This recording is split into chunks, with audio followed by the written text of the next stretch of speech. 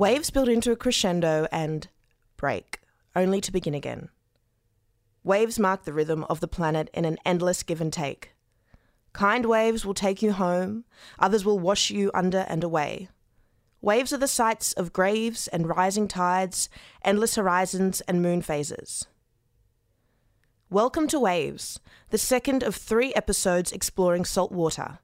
Let's wade together from the shoreline into the waves as we chat with artists whose art explores salt water in all its forms.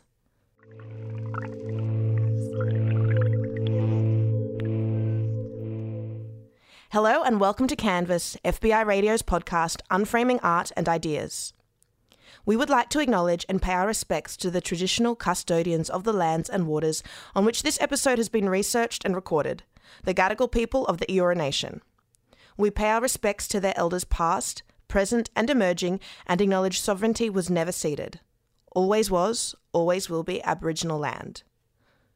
First, we chat with artists Paula DiPrado and Thomas Marinangeli, her 6-year-old son, about their collaborations and recent exhibition Kalunga Under the Sea at First Draft in Sydney. This exhibition explored the concept of Kalunga, which is thought to mean threshold between two worlds in the Kikongo language.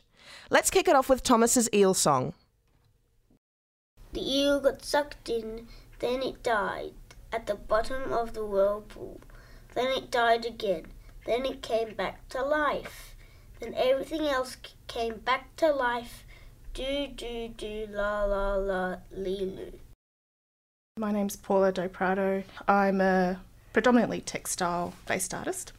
And we're based here on Gadigal land in Sydney. Thomas and I have been making together since he was born. And we have had a couple of exhibitions together now. Our practices are very, very different.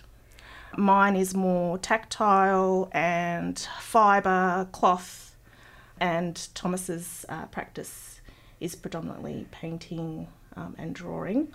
Well, my practice, as you heard, is painting, colouring, and lots of other stuff.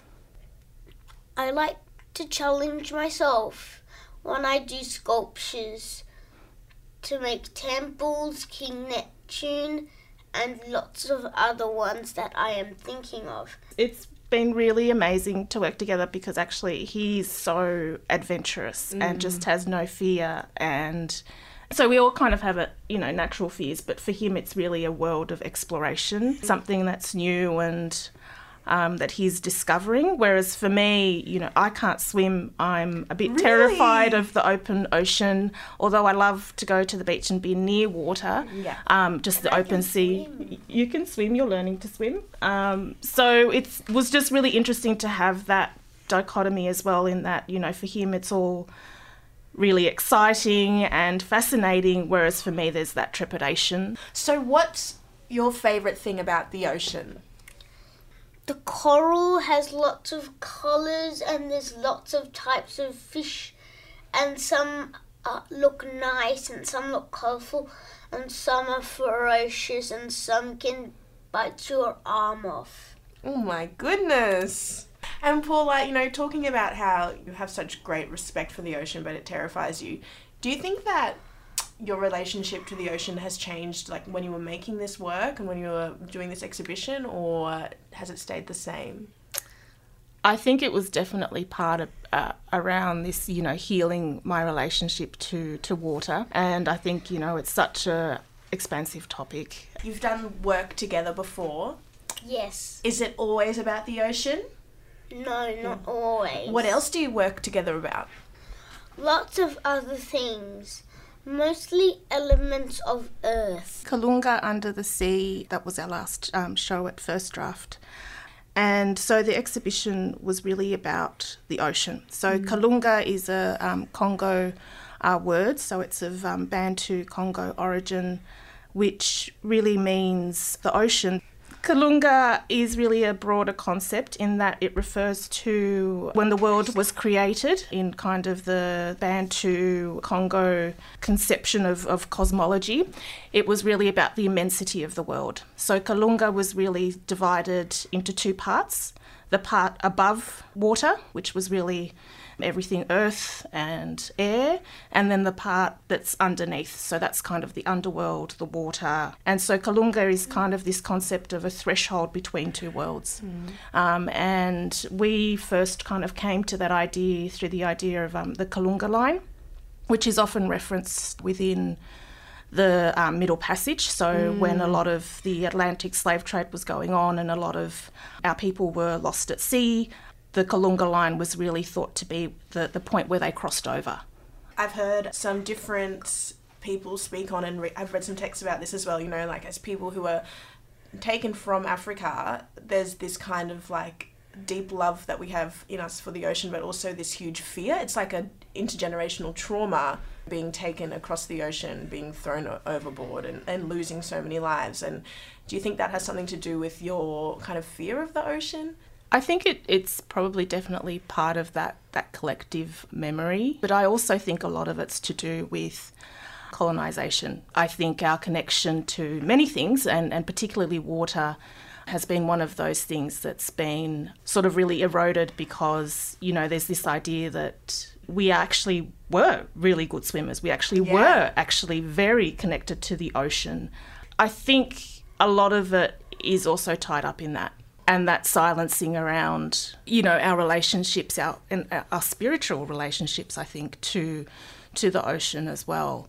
And I think a lot of it has been focused on that side of the fear and tied to slavery. But if we go back further, and if we keep going back, I am more and more interested in knowing how our ancestors who were well, what their relationship to the ocean was like.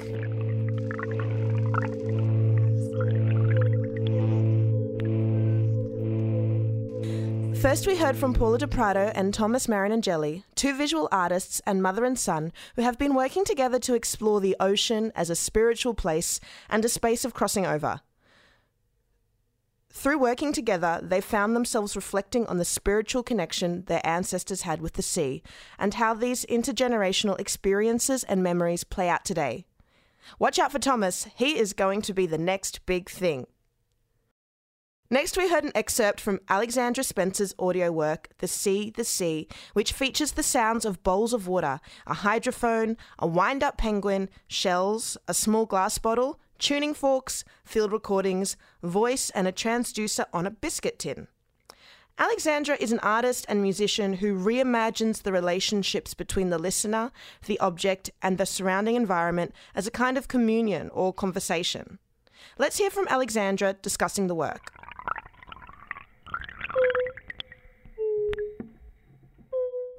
I was reading The Sea by Iris Murdoch. In an interview, Iris Murdoch was asked, why is there so much swimming in her novels? And her response was, well, there's a lot of water on the planet. I was thinking about connection with bodies of water and connections between bodies and water, reimagining our bodily limitations to examine the things that connect us to each other and to our surroundings. I've been interested in creating imaginary landscapes through sound, entwining separate sounds within each other to form a new shape. I'm interested in this melding. Through sound, unequal forms can be connected, such as breath with wave. But I think the work began with the smell of salt water, the salty, tangy smell of the seaweed in Vancouver's harbour. Smell is the sense most closely connected to memory. When I lived in Vancouver, I found myself drawn to the beaches. The ocean is of the sublime for me. Perhaps it's in the salt. Definitely it's in the movement. There's a sense of renewal, a different ocean each day. When I lived in Vancouver, I was comforted by the coastline as a way for me to connect the place I was in to the place I was from. We imagine the ocean as vast and infinite, yet it's this imagining of an infinite ocean that has led to overfishing, floating plastic particle gyres, the underwater din of shipping and naval industries, and in response an international sense of unaccountability. Living on both the east and west edges of the Pacific Ocean, I developed a deep fascination with it. The Pacific Ocean is home not just to marine creatures and sea currents, but to the obscure movements of global trade, offshore data barges and sunken satellites fallen from space. There's a spacecraft cemetery, the South Pacific Ocean uninhabited area, where spacecraft that have reached the end of their cycle are deorbited and now lie dormant on the ocean bed. Sound travels faster through the water. Often when I place my hydrophone in a body of water, I hear one of two things: a hum, some kind of industrial drone, or the sound of what I think is the crackling of shrimp moving their bodies through the water. This piece developed through various performances, pulling together threads of things I had been working on and thinking about, field recordings of cruise ships in Hobart, mixed with tape loop recordings of Vancouver's beaches that I'd buried in the sand for up to 3 months and collected again. The work begins with the sounds of shells and tuning forks struck and submerged in an amplified bowl of water.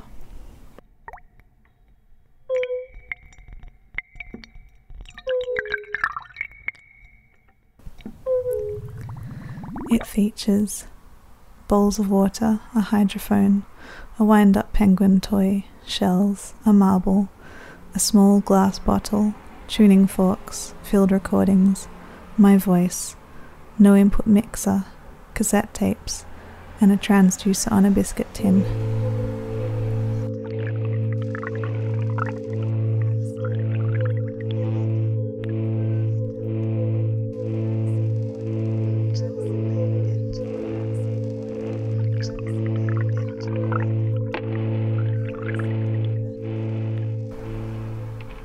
Within my practice, I've become quite fascinated by the vibrancy and resonance of everyday objects.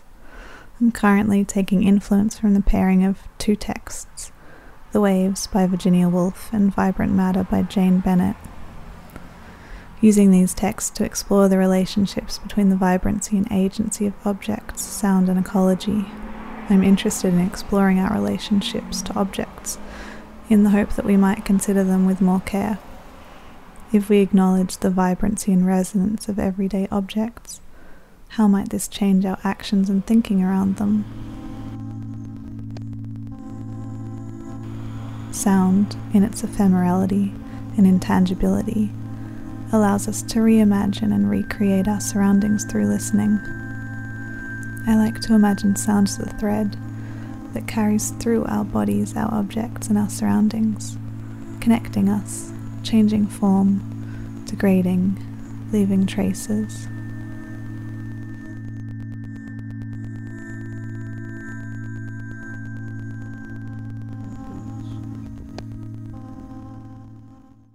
You've been listening to Canvas, Unframing Art and Ideas through the episode Waves, the second in a 3-part cycle of episodes unfolding within the theme of salt water. You can listen back to the past episodes and subscribe for more on Apple Podcasts and Spotify, and connect with us via our Instagram at Canvas_FBI94.5. Canvas is brought to you by myself, Aisha Ash, researchers Eleanor Zarowski and Jazz Money, audio editor and producer Kanika Kopolani, digital coordinator Isabella Sanassi, and executive producer Anna May Kirk. The textural jingle bookending our episodes is by artist and musician Jackie DeLacy. Thank you to all the artists that have contributed art and ideas to this episode, both in and outside of the podcast. We are releasing lots of supporting info around each episode, including resources, extended interviews, and more, so head to fbiradio.com/canvas to dive in. We now leave you with more from Alexandra Spencer's work, The Sea, the Sea.